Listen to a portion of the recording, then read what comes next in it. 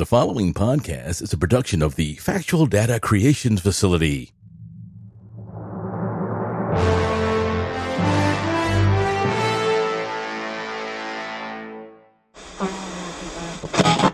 That was 98 point.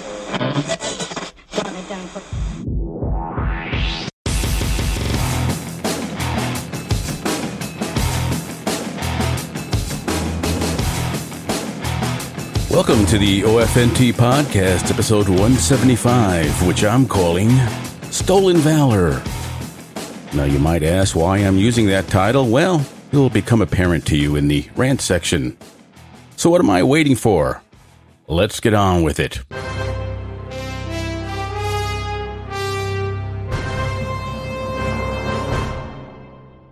As usual, I'm starting off with some tech news.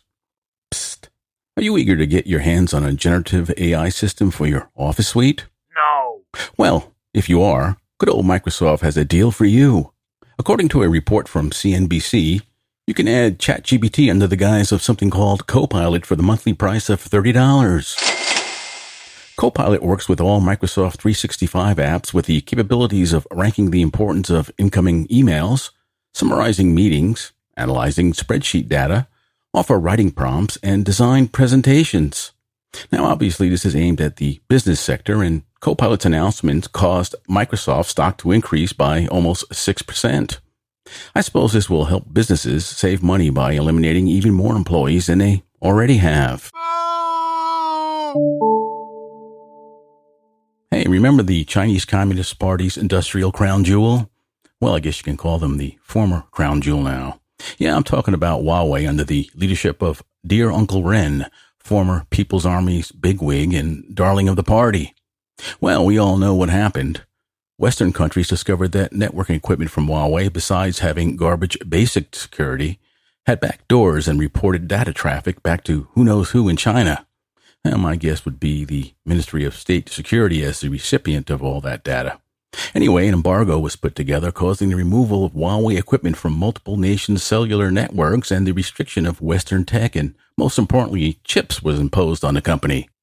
Ironically, Huawei had just passed Samsung as the number one phone manufacturer in the world, and these actions caused the company to lose that crown and most of Huawei's external market share. Well, since then, Huawei has been limited to making 4G phones, and that is until now.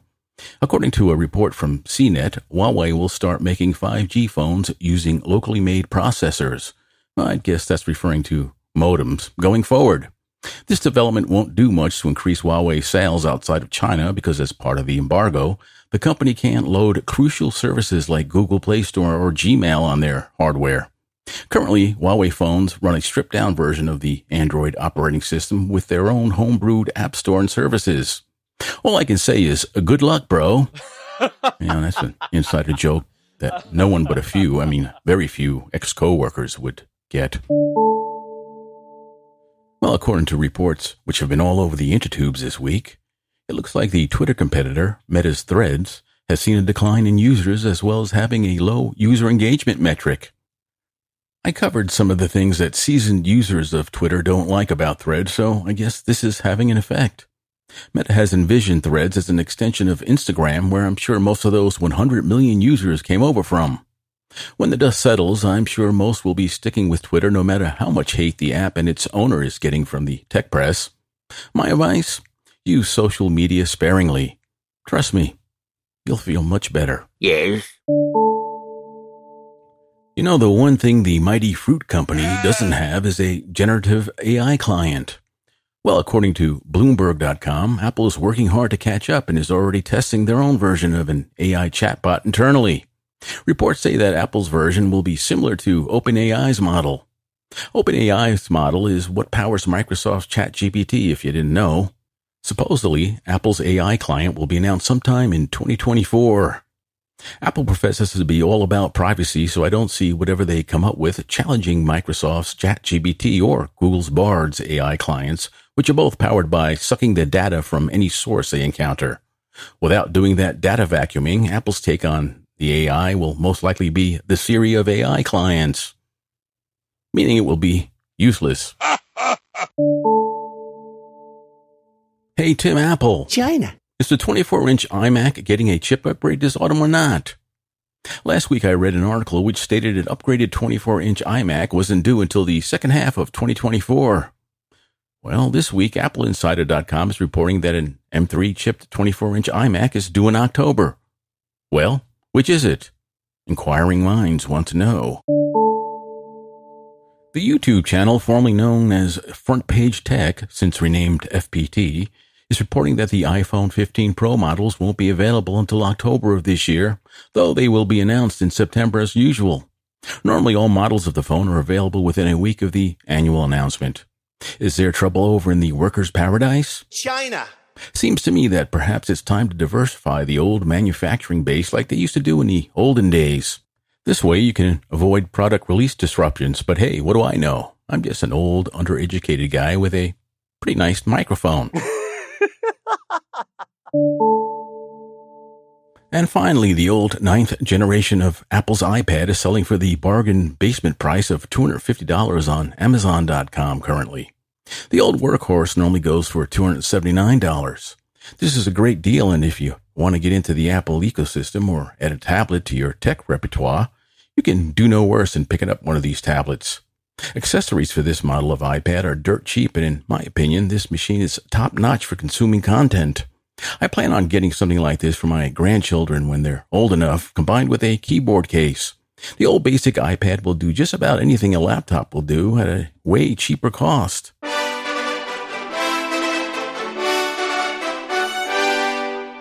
Tech I'm using. Last episode I told you I took the plunge and downloaded all the beta software Apple has publicly available for all their devices I own. I've done the same in the past and I never ran into any major bugs. Well, unfortunately that streak has come to an end. The iOS 17 beta for my iPhone 13, Poor Person's Edition, has two major bugs. The first and most important bug, at least to me, is that CarPlay no longer plays back podcasts no matter what player I use. Listening to podcasts is my main listening source while driving. The other major bug is that while texting, the part on the screen that displays what you are writing disappears along with the send button. I have to exit the conversation and then re-enter it for it to reappear. It's a real pain in the butt. Also, incoming text message notifications have become intermittent, and this goes for the Apple Watch too. Speaking of which, I just don't care for the new user interface on the watch. It seems to me that actions that require just 2 steps to complete take 3 steps now. Oh, and for some reason, my lovely wife's contact has split in 2, and iOS will not let me delete one of them. It's either both or none. Sometimes texts come into one of her contact files, and sometimes her text will go to the other one. As you can imagine, it quickly gets confusing. The iOS email client has glitches too. The client will alert you to an email, but the email itself won't show up until later. Hopefully an update will be coming soon that will address these issues. Another thing I previously discussed was the cancellation of my subscription to the Peloton digital app. I'm now using the free version of the app, and it surprisingly has all I need, sans access to instructor-led classes. You can use 2 pre-picked classes per month, and I took one of those offerings yesterday. So far, there are no ads to deal with, but I think that will probably change in the near future. I've been using the app's standard tracking capability in lieu of the classes for a few months now anyway, and that feature is included in the free version of the app. So why pay for it? Well, I've discussed the trials and tribulations of my 2015 iMac previously, and with no replacement machine on the horizon, I've decided to try and do something about the situation. What I decided to do is get one of those disk cleanup apps. I narrowed my choice down to 2, the fan-favorite Clean My Mac app and its closest competitor, Avast Cleanup. The only feature difference between the two is that the Clean My Mac app has a malware detector, something I really don't need. I decided to use the 30-day free trial of Avast Clean. The app has managed to find and delete over 30 gigs of data that was no longer needed. Duplicate files, photos, unused apps, and other items that were clogging up my old mechanical hard drive. I've noticed a slight increase in speed, and things do seem to be running a little bit more smoothly. Will I subscribe to Avast Clean? Probably not. Hopefully this disk cleanup tides me over until I can replace the old iMac.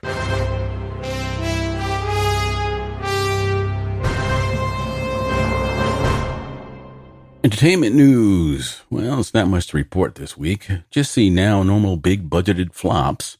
Something has to give here. These studios can't be sustaining the loss of millions of dollars per release indefinitely. With the current writers and actors strike, which will delay or outright stop production, the studios might get some breathing room to figure out what they can do to turn it all around. I'll give them a hint. How about producing entertaining movies featuring good writing and a good story instead of the virtue-signaling political lectures they're cranking out now?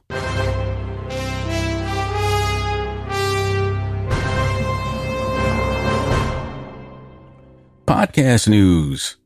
The writers and actors strike doesn't just affect the movie and television industry. It's also affecting the podcast industry. Podcasting Incorporated's big money scripted shows are feeling the hit also.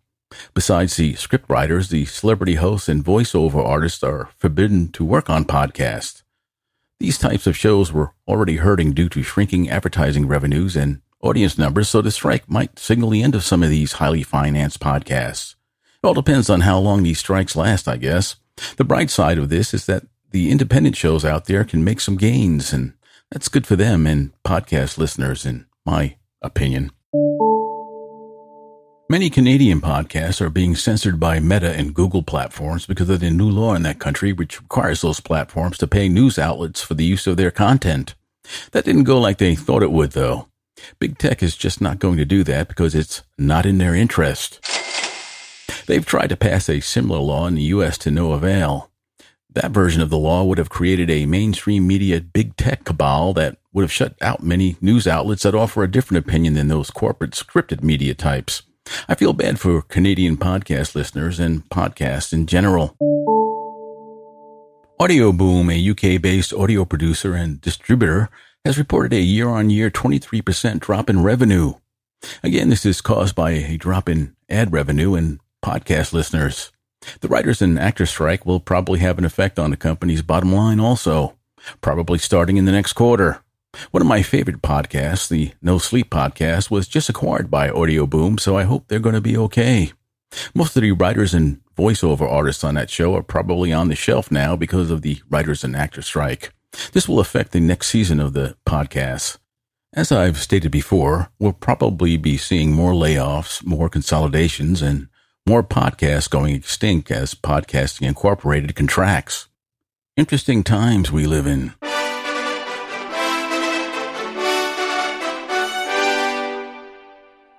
Time for a rant. Lately, I've been watching a YouTube channel named Don Shipley Former Buds 131. Mr. Shipley is a retired Navy SEAL who verifies if people who claim to be SEALs are actually what they say they are. He does so by accessing a database of SEAL buds and UDT training graduates that goes back to 1943. This database is only accessible by him and a few other former SEALs. He also gets a hold of the claimant's DD-214, which is the form the military gives you when you are discharged or retire. The form will list when you were separated, what places you served in, what jobs you held, what training you received, and what rank you were when you were discharged, amongst other things. On a really bad case, Mr. Shipley confronts the imposter, usually via phone call, and you can imagine how cringy it can get.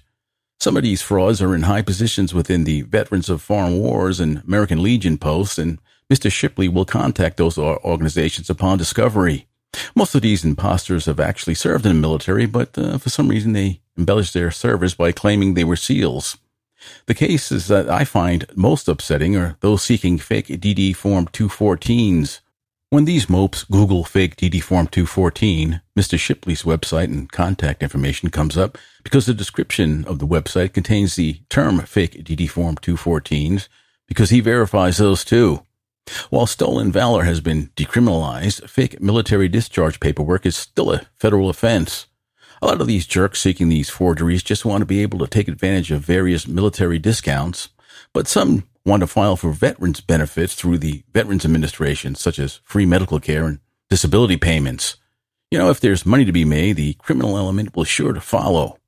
The fake claims of military service dilutes the service and sacrifices of all actual veterans, especially since the draft was abolished. The military service of today is an all-volunteer force. I recall seeing comments on social media on the reports of U.S. servicemen being killed, saying that they don't feel sorry for these people because they knew what they were getting into. Well, I bet some of those morons making such comments are putting in for these fake DD Form 214s. I'm sure they don't consider themselves criminals. They think, hey, why should those guys get free stuff? They were just doing their jobs. I think the stolen Valor law should be re-implemented with strict penalties to put a stop to this embarrassing and, in my opinion, criminal act.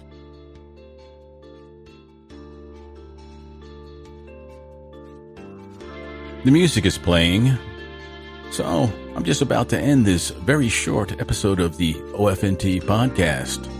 I hope you enjoyed this episode. I enjoyed making it for you.